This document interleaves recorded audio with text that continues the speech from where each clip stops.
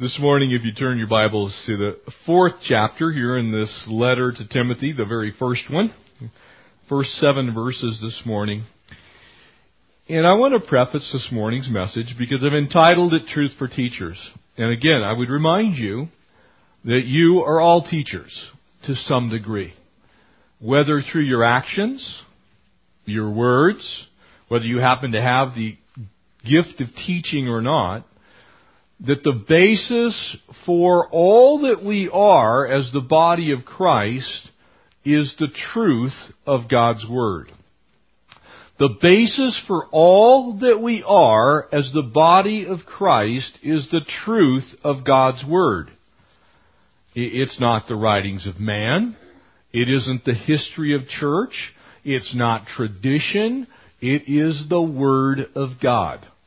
And so as we endeavor to live our lives on this earth, and as we endeavor to teach others, whether by example or whether in my particular task of being a teacher, literally, of God's Word, the goal is to bring the Word of God to life.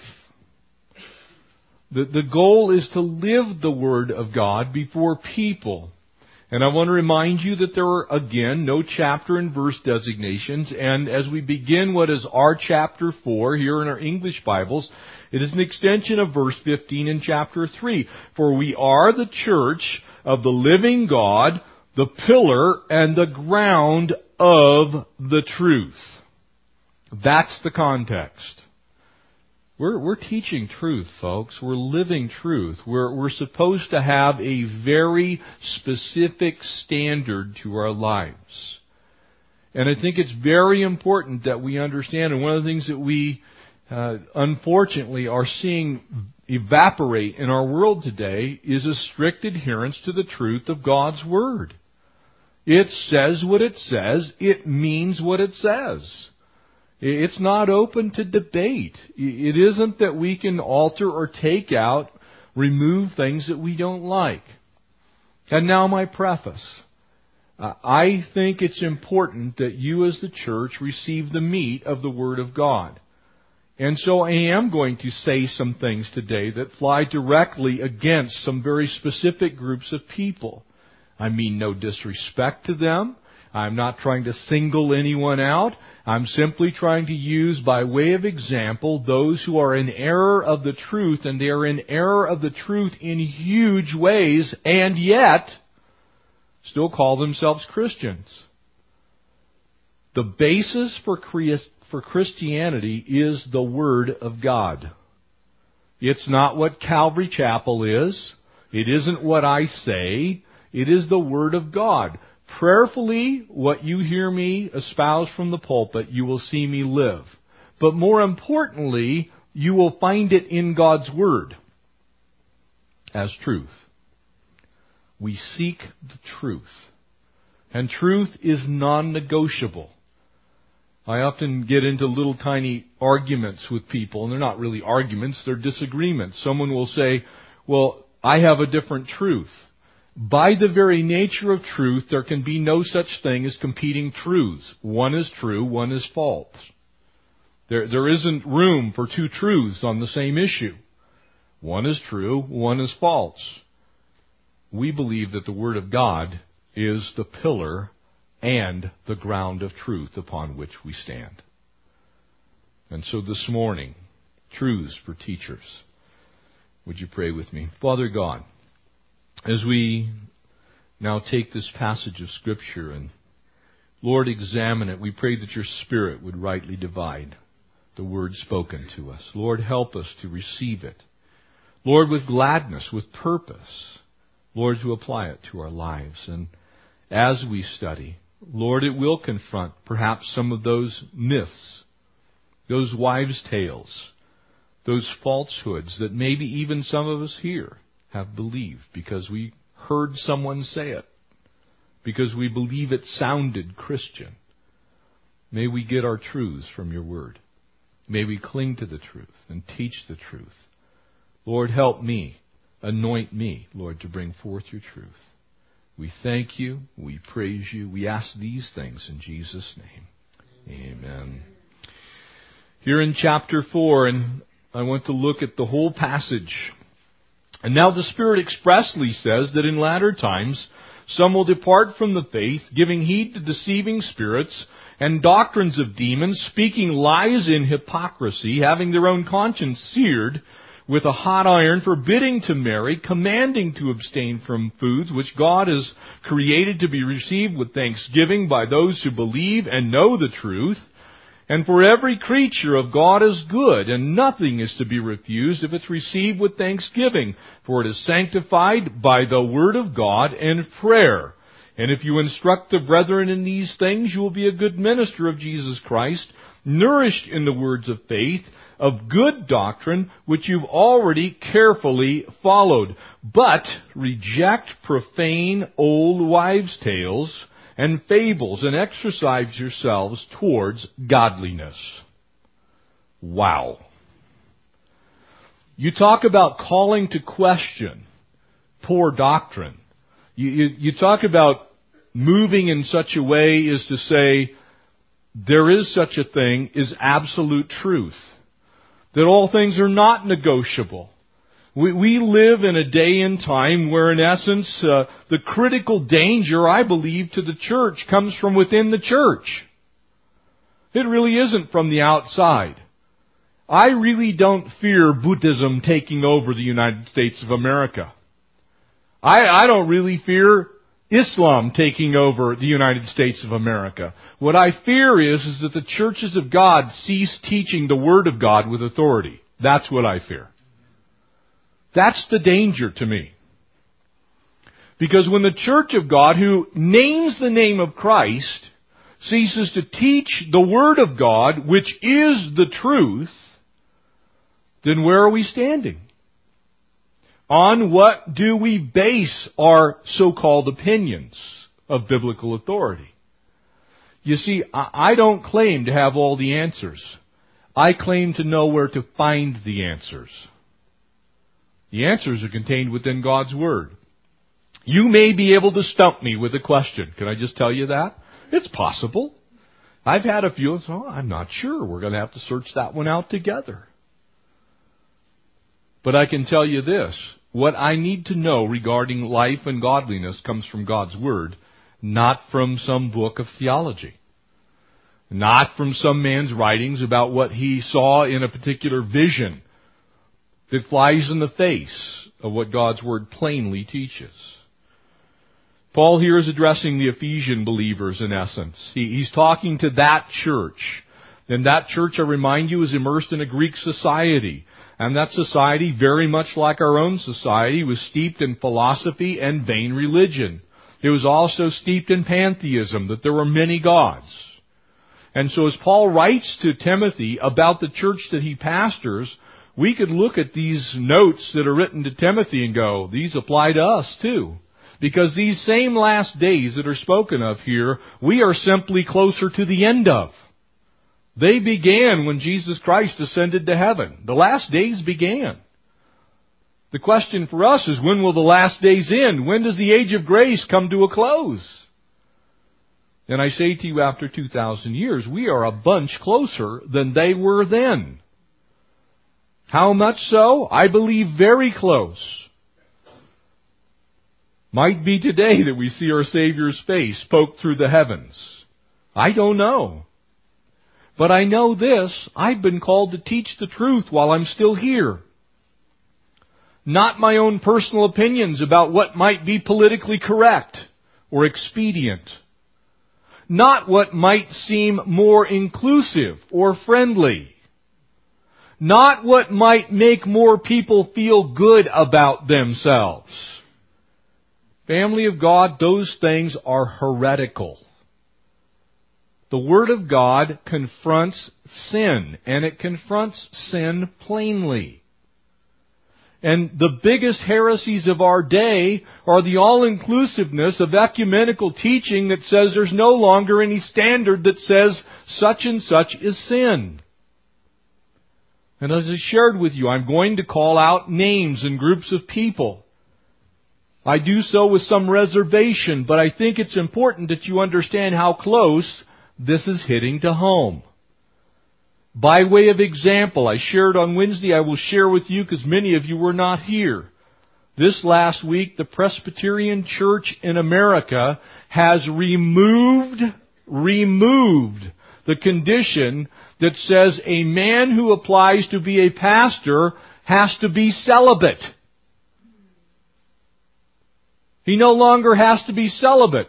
Furthermore, and I'll quote to you directly, the old wording was within the Presbyterian covenant for marriage. It says that the covenant of marriage is between a man and a woman, or chastity and singleness. That was the standard. By the way, that is exactly what our Bible says.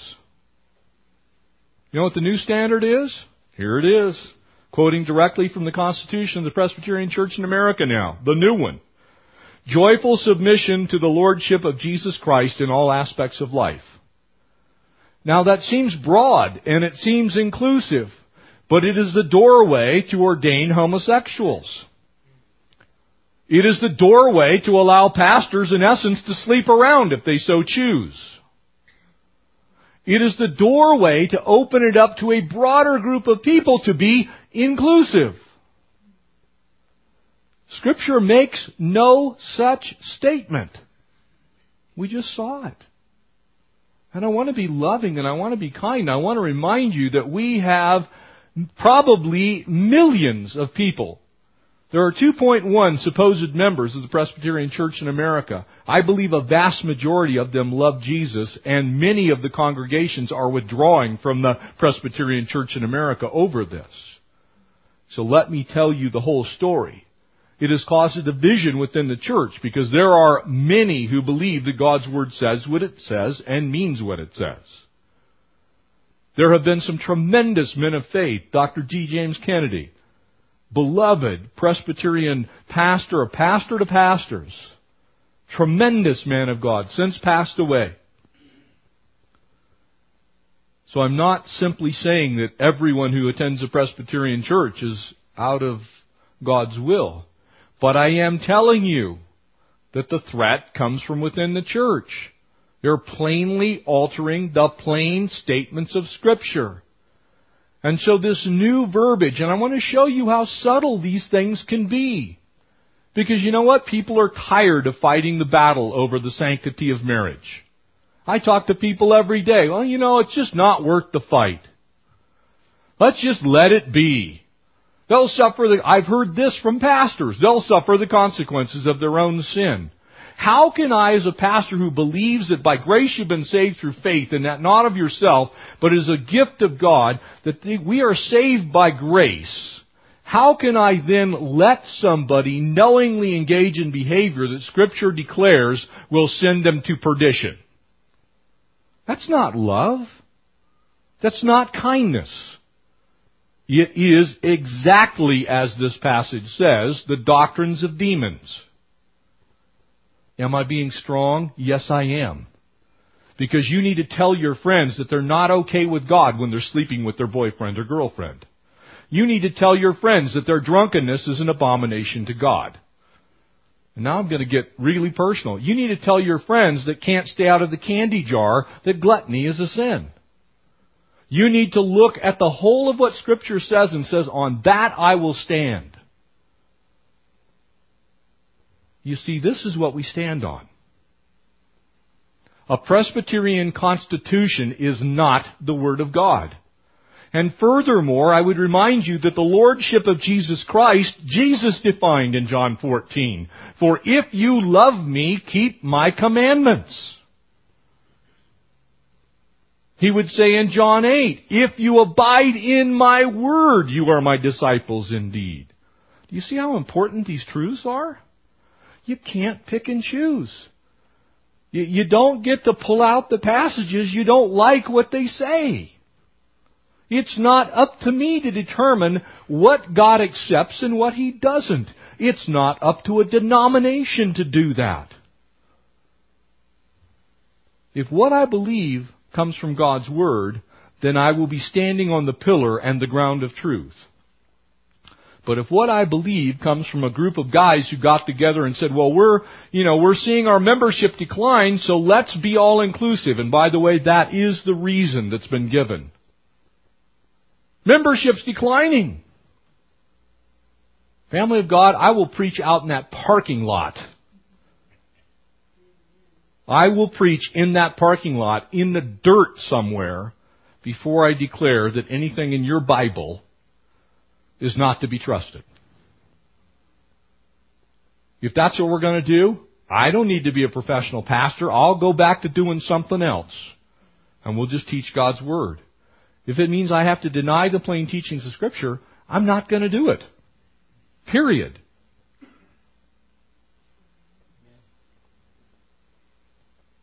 You see, Scripture's clear. So when you talk about the Lordship of Jesus Christ, the Lordship of Jesus Christ is defined by the Word of God. It means that you've been saved by grace, but Lordship means mastery, does it not? If you've declared that Jesus is your Lord and your Savior, you're declaring two totally different things. They're not the same. Savior means that you've been saved from the penalty of sin, which is death, and you will have eternal life. But Lordship means that He masters you here and now. That's what it means. And so this passage is strong. It's strong for a reason, because I, as a pastor, if I'm not sharing the truth with you, then I am leading you astray. If I say openly, we just feel like times have changed, and I think we need to openly accept the fact that there are many wonderful homosexual people and they should be able to get married. God defined marriage, not me. In the beginning, He created them male and female. It was the answer to Adam's loneliness, and when God created a helpmate suitable for him, He did not make Chester. He made Eve. And He told them to be fruitful and multiply. And this is not to point fingers. We need to reach out to people who are caught in the sin of homosexuality. And we need to be kind to them and loving to them. But we can never look them in the eye and go, it's okay with God. It's not okay with God. No more than drunkenness would be, no more than fornication would be, no more than thievery would be, no more than bitterness, anger, and hate would be. So if I'm going to say it's not okay to be bitter, I also have to say it's not okay to be gay. That makes a lot of people very upset. But I have to stand on the truth. I can't change what God's Word says. I would remind you that the whole of Genesis chapter 19 covers the destruction of an entire Twin City area because of homosexuality. That the book of Leviticus includes, you shall not lie with a man as with a woman, for the penalty of that is death. You see, the same was said for the adulterer. God hates adultery as well. I don't condone adultery here. If I find out that you're in an extramarital relationship, I am going to come against you as hard as I will against any other type of sin. I'm going to call you on it because God's Word declares it. It's the truth. You may not like it. You may tell me that your husband's a jerk. Your wife has been unkind. You might tell me that your husband doesn't make enough money. You may tell me that your wife put on 20 pounds. I'm going to tell you you're in sin. Because I love you. Because I love you. And I know what God's Word says.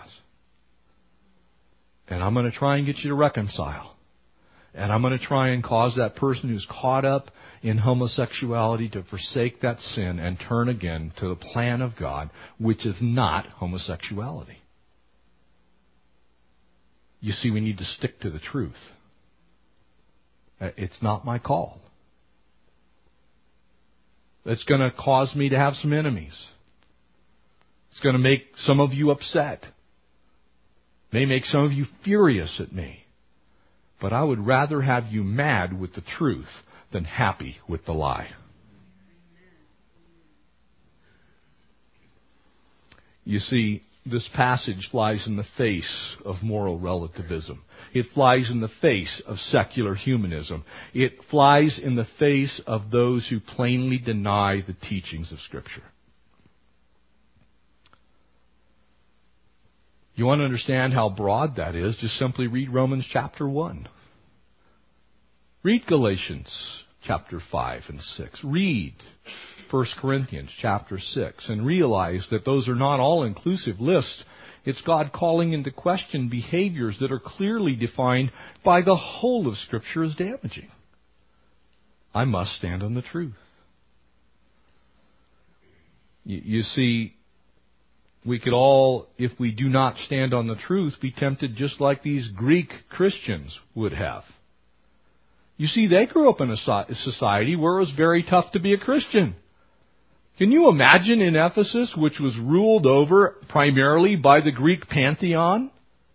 No, I believe that there's only one God. Are you trying to tell me that Zeus and Poseidon have no power? Yeah, that's exactly what I'm telling you.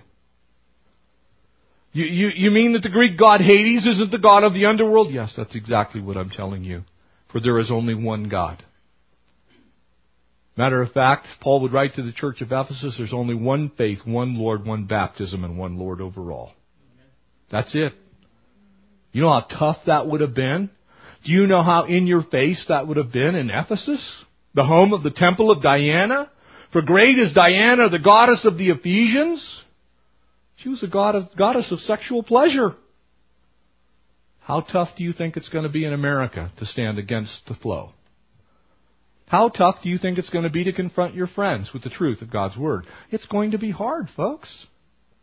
There's no easy route, but if you love them, if I love you, I have to teach you the truth. There's no other way.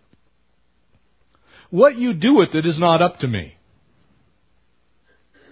What you do with it's up to you. But when the threat comes from within the church, we're losing the battle.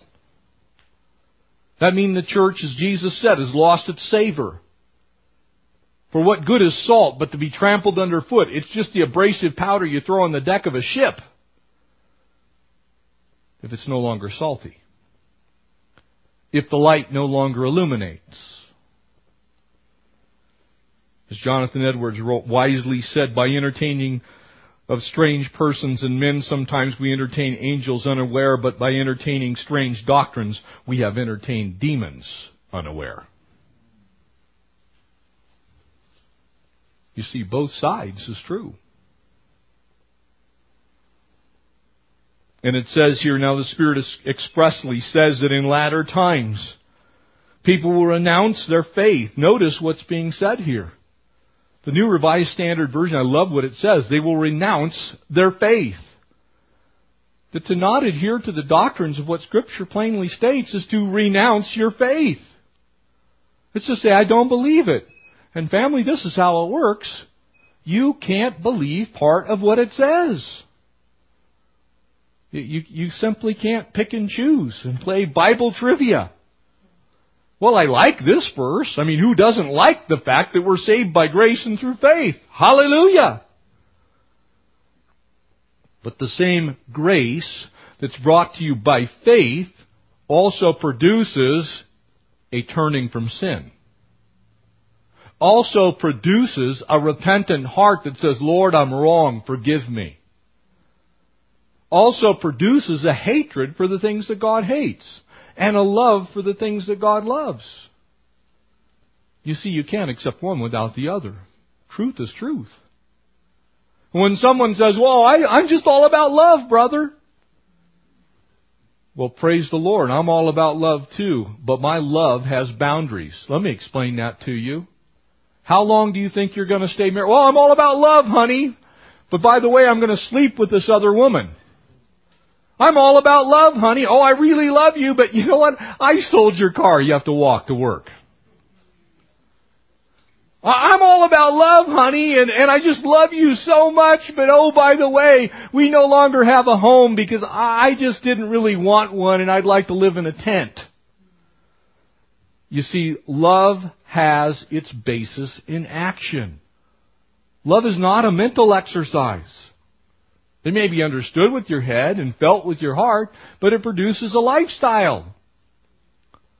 God's love is defined by His Word. We are only loving when we love His way. Now, is that love unconditional in acceptance? Yes, it is. That's why I just told you we need to love people who are caught in every type of sin. We must reach out to them. But loving them is not condoning what they're engaged in. Loving them is not looking at them and going, you know what? Oh, God will all sort it out in the end. Everybody gets saved in the end. It's okay, ultimately God's so loving that He's just going to overlook all sin, and in the end Jesus really won't matter. That universalism, that all-inclusiveness that says that no matter what you do, you're okay with God. You see, the problem in Ephesus was a doctrine known as Gnosticism. I shared this with you before. It basically contended that the whole world was evil, and so God wouldn't have anything to do with the natural world. And so it really didn't matter what you did with your body. It only mattered what you did with your mind. And so as I think happy thoughts, well, I meant well. Or how about this? We're in a committed relationship. Sound familiar? Sounds good. Scripture does not let us off the hook so easy, folks. It says, you are my disciples indeed if you keep my commandments. If you abide in my word. And that word abide means to dwell in, to take up residence in the heart of God's word. Does that sound like you have some notion of what it says, but you do what you want? The answer is, of course, not. There is nothing more dangerous than heretical teaching coming from Christians. Because people believe it, and then they stray from the faith, eventually leading to them forsaking their faith. That's why it's called here the teachings of demons, or the doctrines of demons. And unfortunately, it leaves in its wake a swath of betrayed believers. Nothing is really so sad to me as the church that's been falsely taught. Because they're walking around in darkness. They're thinking they're okay. I cannot tell you how many times I've had people come into my office and sit down and say, well, my pastor told me this.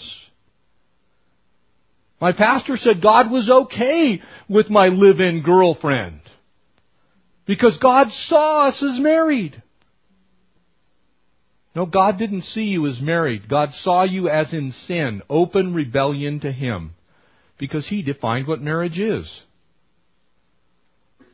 And if you won't be committed to each other, how do you think God feels about it? If you won't say until death do you part, but you want to just keep it together so long as it benefits the two of you, that's the epitome of selfishness. It is not of God. Now, you can tell me all day long that you think you're in a committed relationship. And I'm going to tell you you're in committed sin. And I'm going to offer you the answer, which is repentance and forgiveness. For if we confess our sin, He is faithful and just to forgive and to cleanse us. Praise the Lord. But how dare I change His standard? How dare I tell you you're okay with God? I can't. And I won't. You may not like it. You may hate my guts. But when we get to heaven, you'll thank me and I'll be blessed. So I'm going to tell you the truth. I'm going to tell you that your Muslim friends are going to perish eternally. I'm going to tell you your Buddhist friends without Jesus Christ are going to perish eternally. They're not okay with God. There is only one name under heaven whereby men may be saved. The plain teachings of Scripture. Universal salvation is not taught in your Bibles, folks. The way is narrow that leads unto life. Jesus said that, not Jeff. You see, when we examine Scripture for what it says, and we don't read anything into it, but we simply teach what it says, it paints a very different picture than what a lot of the church in America is teaching. There are a lot of very popular churches filled with people by the thousands that are being misled. I shared with you some weeks ago that Time article on Pastor Rob Bell. He pastors a church of almost 7,000 people. He is a complete heretic. And I'll call him on it. He is a heretic. He is teaching that all people eventually go to heaven. The Mormon Church teaches that. And he would tell you they're not saved. But he says God's love is so overpowering in the end He saves everyone. That's his contention. That makes Jesus out to be a liar, I might point to you. Jesus plainly taught on the reality of hell. He spent a lot of time talking about the people who would go there for no one ever going there. You see, people don't like that. They don't like hell. They love heaven, but they don't like hell. I don't like hell. I don't like teaching about hell. I would rather I never have to mention hell. But if Jesus taught on it, I have to teach on it. That's the reality of your choice. When Joshua declared, "Choose this day whom you will serve," he was making a statement about eternal destiny as well. You have to choose. You can only have one Lord. You can't have two. Jesus said that. No man can serve two masters. You see what the plain teaching of Scripture begins to do for you? It causes extreme focus. It causes you to hone in, if you will, on the one way, the one truth, the one life. It causes you to be very, very, very pointed sometimes. Should we always season with love? Absolutely. 100% of the time.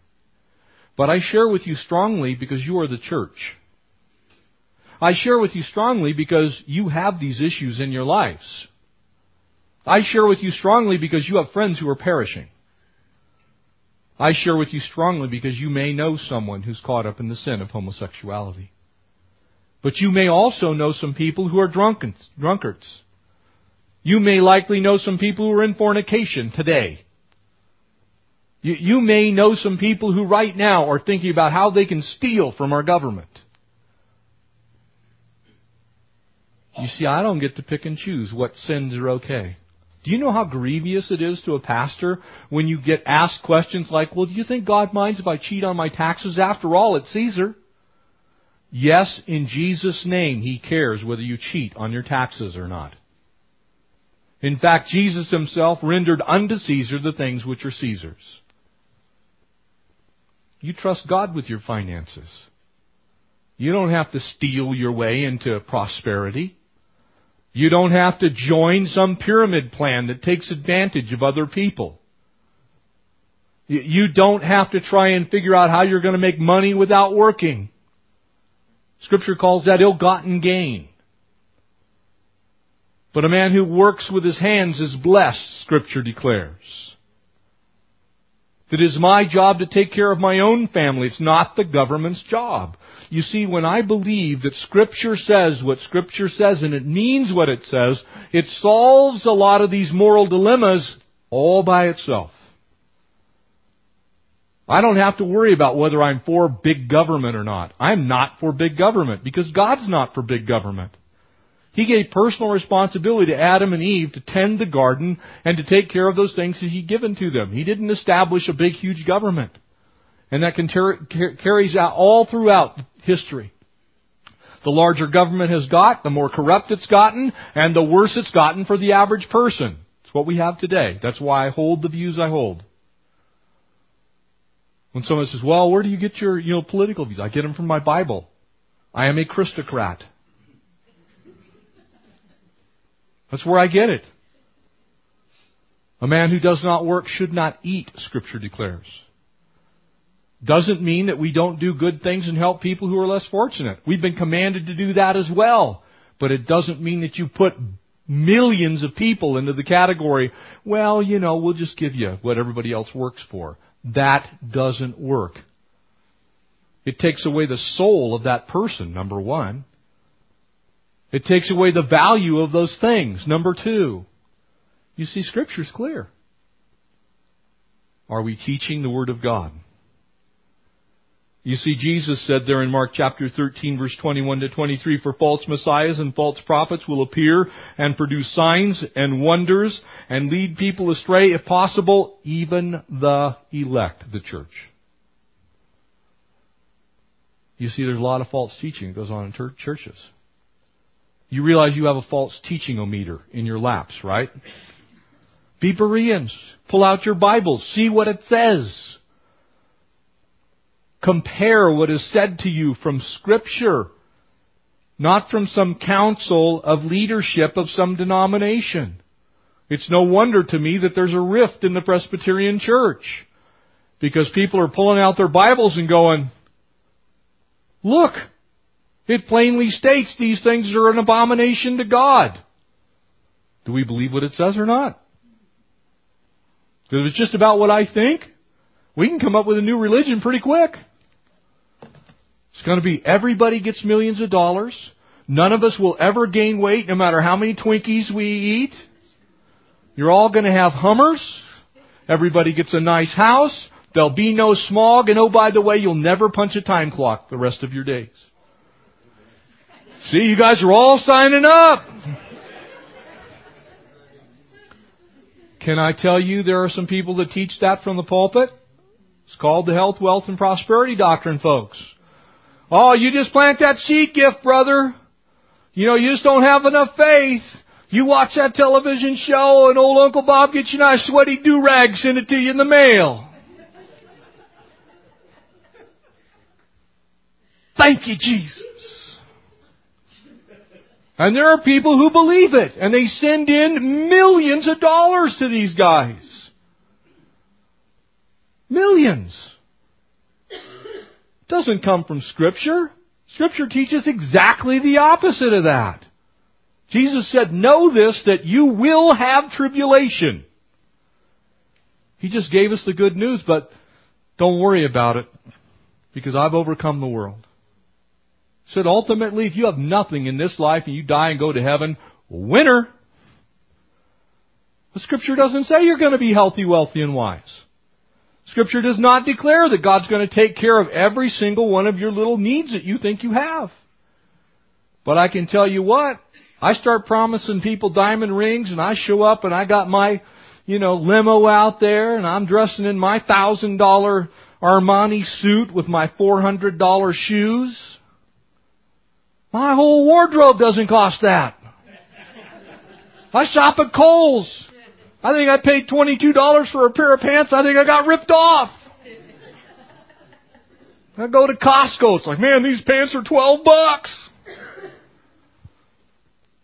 God doesn't promise us those things. His Word doesn't promise us those things. Heretical teaching of God's Word has led people who are supposedly Christians to believe those things. And then when their life falls apart, what do? Exactly what this passage says. They fall away from the faith. I sold my house and gave it to the church, and my wife got cancer. That's not a real God. Do you see how Satan uses these things? Oh, that committed relationship I'm in with that other man. Well, it wasn't quite so committed, and now I have AIDS. I read an article in Time magazine, this week's issue, that if you're a homosexual man, your likelihood of catching cancer is 90% higher than the general population. You know how big that article was? It was about that big in the corner of about the middle of the magazine. You know why? Because the world's saying it's okay, it's an alternate lifestyle. You're going to be fine. You're not going to be fine. The social statistics, the medical statistics, The psychiatric statistics, every last thing that you legitimately look at says God was right. It isn't good. It's not beneficial. It will not lead you to happiness. It is a very poor substitute for God's plan. You see? But it sounds very nice and very inclusive. It even sounds loving, doesn't it? Well, just live and let live. For me to let people live in sin is to not care about them. It's to say, I don't love you. Say, I don't care about you. I care about you not being mad at me. It's the epitome of selfishness. Well, I don't want anybody to be upset with me. Family of God, can we all admit we like people to like us? Amen? Nobody likes conflict. I've never met a single person. Well, I just thrive on being hated. I have never met that person. But you know what? We need to speak the truth if we really care about people. Not fill their heads with lies. Paul's reminded us the same things, that false teachers would come. Peter, the same thing. The book of Jude, same thing. You see, the tactics of liars are this. You tell part of the truth, and you offer something that appeals to that person's carnal nature. All of a sudden they're going, wow, you mean I can have this and this too? Who doesn't want that? I liken it this way. You're not very bright if you join the health club and at the same time take out stock and hostess ding-dongs. Amen? It's kind of the same thing. You can't do both. You have to flee sin and you have to cling to the things of the Lord. You have to do exercise and you also have to not eat boxes of ding-dongs. You can't sit there and tell people they're okay in these areas of sin and then expect them to thrive or even survive. You got to tell them the truth, the whole truth, and nothing but the truth. So the same person that loves to go to the gym also needs to not eat the ding-dongs. And that is a broad example of almost everything in life. You have to put off the old man, Scripture declares there in Colossians, and put on the new. You got to do both. With regard to marriage, you need to stop lying and tell the truth. You see the picture? You see, it doesn't do you any good to tell part of the truth and then lie in some other area. That's what false teachers do. Well, I want you to give, but by the way, I forgot to tell you that if you do, you might still be broke. That's the truth. Scripture doesn't guarantee anything while we're here on this earth of that nature. It just simply says that God will take care of your needs. But they're the way God sees them. He may see that you need to be destitute. By the way, He did that to Connie and I. He saw that we needed to be destitute because we were worshiping money. So He took every bit of it away. If I'd been leaning on financial prosperity as a mark of whether I was saved or not, it's straight to hell. You see, God's Word is true. Scripture declares that every man, and that's not speaking of all pastors, but it simply says that the wisdom of man is a lie. It says here that your conscience will be seared. It's interesting, the word there, seared, is the Greek word katerezo, from which we get our word cauterize. It means to cover over with scar tissue. Probably most of you, well, all of us guys have scars somewhere. We usually pull them out when we're trying to impress our wives, but those scars have no feeling, right? They're completely dead. You've lost all feeling in that area of your body because it's been scarred over. That's the picture here. That eventually, if you engage in behaviors long enough that you have been told are okay, well, God told us to go after every green herb, so I smoked dope my entire life. It will sear your conscience to where you no longer see that for what it is. You'll have no feelings towards that sin. You engage in that behavior of any kind that's contrary to God's Word. Eventually, you get cauterized in that area of your life. You no longer have feelings. I have a couple of scars on my arms. It's actually kind of funny. My boys and I think it is anyway. We stick pins in them. It's like, check this out. You can ram a needle in my arm. I don't even feel it. I know it grows some of you out, but it's an illustration.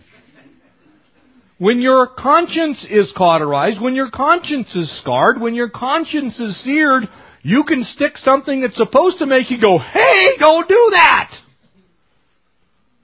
That's not good for you. That's a needle that belongs in thread and cloth, not your flesh. And all of a sudden, you're accepting things that you would never accept. Because it's scarred over. Because you've engaged in that behavior for so long that you no longer see it as what it is. It's death dealing. We don't want those kind of things. Satan's tactics are so absolutely stealthy. So I've shared with you before, Satan doesn't walk up to you and go, hi, my name's Satan, and I'd like to destroy your life. And I know you have a couple of weaknesses, but you can't help yourself, so let me help you. He doesn't do that at all. He waves things in front of your face that are irresistible to you. And he calls them good. He doesn't tell you he's trying to destroy your life. He says, oh, well, you just need that because you can't quite cope. None of us can cope with the things of this earth apart from Christ Jesus as Lord. It's the only way I do cope. There are days I wake up and I go, God, you need to just take us home now. You see, but if we just simply bite on those things and our consciences become seared, eventually what happens? We stop caring. We abandon the truth. You see, we need to not do these things. And he goes on and gives us, as we close this out this morning, notice some of the things he picked on. They forbade marriage. They demanded abstinence from food. God never did those things. There's a beautiful picture in Acts chapter 10. And remember Peter was having this vision, and in it was this giant blanket, and in it was food, and it came to him 3 times. And you know what was said at the end? Rise, kill, and eat. Rise, kill, and eat.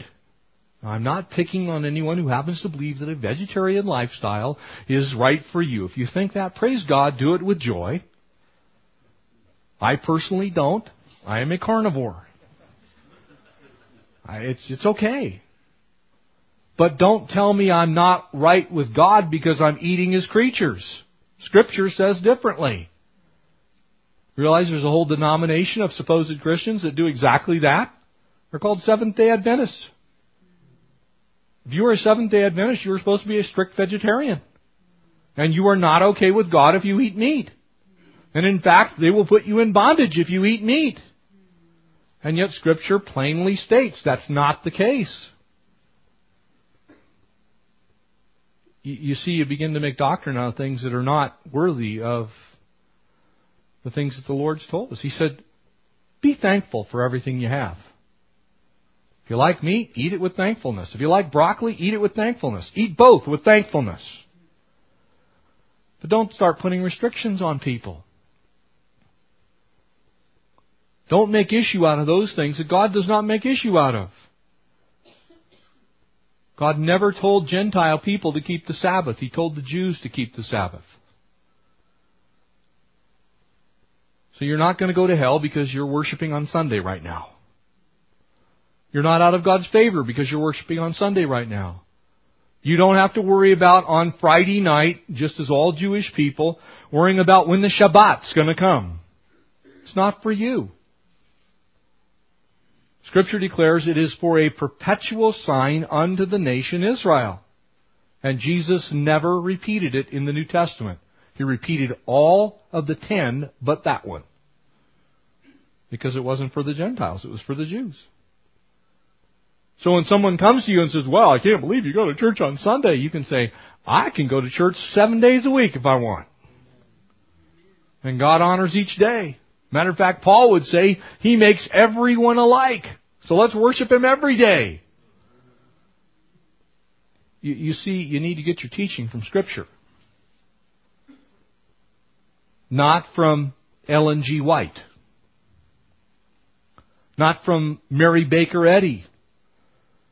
She was basically a Gnostic.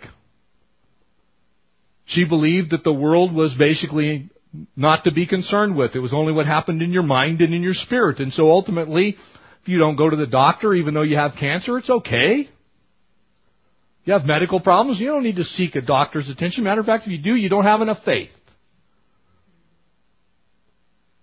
Scripture doesn't teach that. You see, we need to get our teachings from Scriptures, not people. We should be enjoying our food. God's given it to us for that purpose. But we shouldn't be gluttons either. Amen?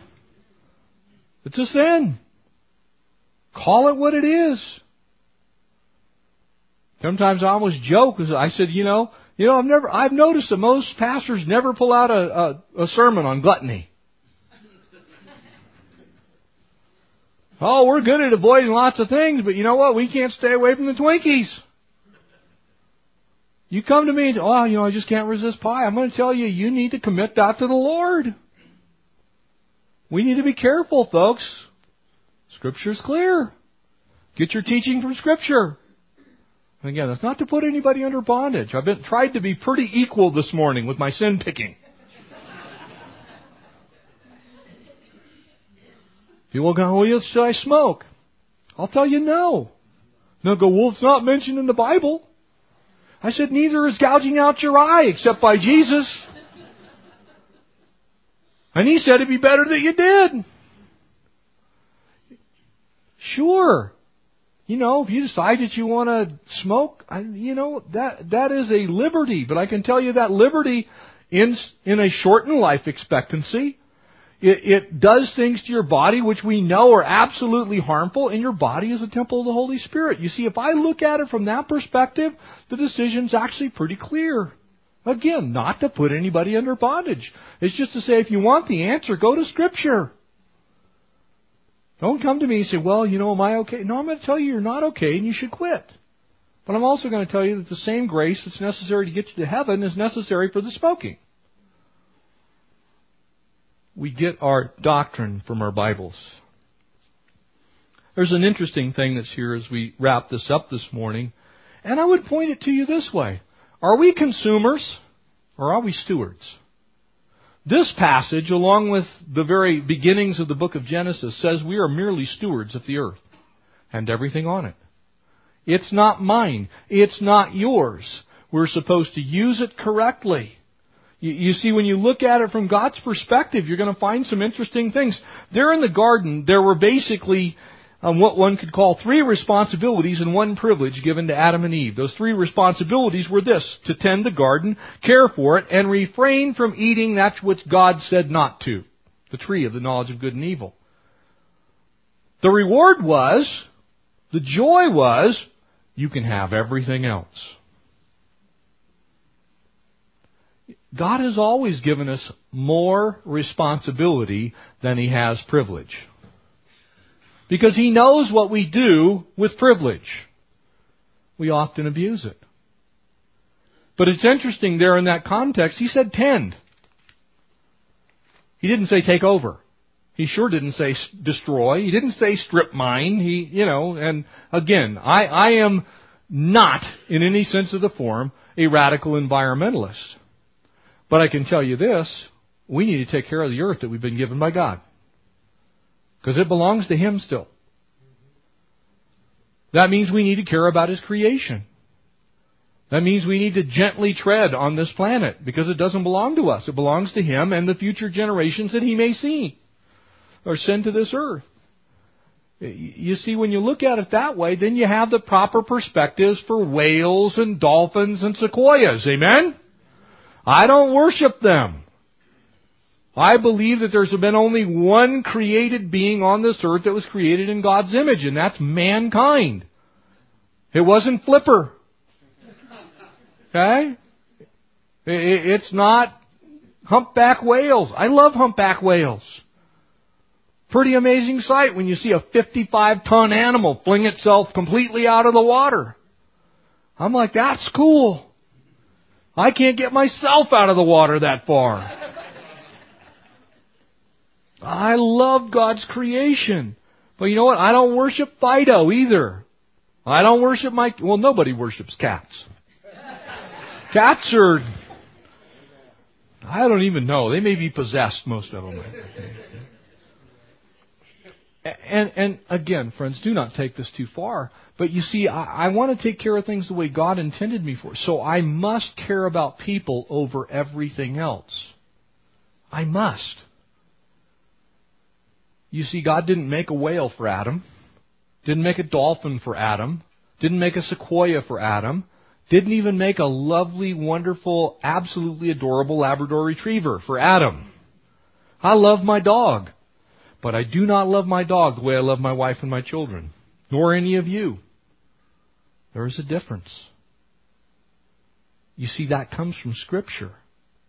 I'm not supposed to worship the creation. I'm supposed to worship God. Read Romans chapter 1. Matter of fact, it says the mark of a debased mind is someone who worships the creation. It's the mark of the unbeliever. So for a Christian to get too awfully engaged in that behavior of loving the earth, it's to say you're kind of off base. Tend it, care for it, do all that you can, absolutely, but not at the expense of people. People matter to God. Jesus Christ came to save sinners, of whom Paul said, I am chief. He didn't come to save the redwoods. He didn't come to fight whale wars. We're stewards, yes. But we tend unto the needs of people. I teach people. I want you to be environmentally conscious insofar as it makes sense with regard to humankind. But when someone asks me, am I for drilling in Anwar? I say yes. Well, the caribou. The caribou have flourished under the current drilling that's in Anwar. And in fact, they're smarter than we are. They hang out underneath the pipeline where the permafrost is no longer. Does that mean that we should take over the whole of the Arctic and drill holes? No. But it means if we're going to be enslaved to Saudi Arabia, who hates our guts, it's probably a better idea.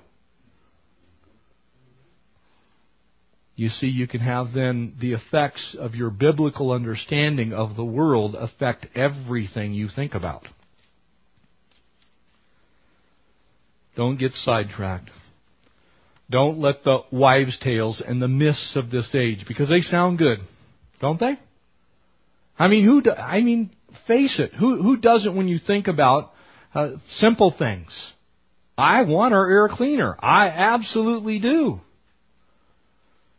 But clean air isn't going to solve spiritual problems. I want our national parks to be clean and free of trash. It drives me insane. I go through Yosemite Valley and I look at it's just exactly as John Denver said. Paint the trees green, put in concrete. I think we should take care of those things, but not at the expense of souls. You know what I see there? A lot of people worshiping that valley. People sitting out there in their little metaphysical state. Oh. I was climbing in Yosemite Valley when I was 17 years old. And I actually found a dude like 800 feet up on Sentinel Needle sitting in a lotus position on a rock. I'm like, you're nuts. Because you know what happens when you do that for very long? Your legs go numb. You ever tried climbing a rock when your legs are numb? I'm thinking, you're getting a little carried away here. We need to keep things in balance. We need to balance them with the Word of God. We want to know truth from error, and we need to train ourselves in the truth. Amen? Let's pray. Father God, we thank you for this time this morning. Lord, your graciousness of speaking to us as your people. And we pray that as we ponder these words, Lord, of your word, Lord, not mine, but yours, we pray that you would instruct us in righteousness and cause us to have that balance, Lord. May we be great stewards. Would we be unafraid to confront sin? Father God, would we season all of it with love and with gentleness and kindness? Lord, would our lives be testimony of your goodness expressed towards your people? And we pray, God, as we know the truth, and the truth does indeed set us free, that, Lord, those things which we know about you would become truths to us in a deeper way. Lord, we grow in your knowledge and grace each day as we walk with you. We're grateful for your patience with us, Lord. Thank you for being so long-suffering and kind. And Lord, help us to be the same with others. We pray that these things which are truths would be balanced in such a way that you would receive the glory and the honor and the praise for it. We ask it in Jesus' name. Amen.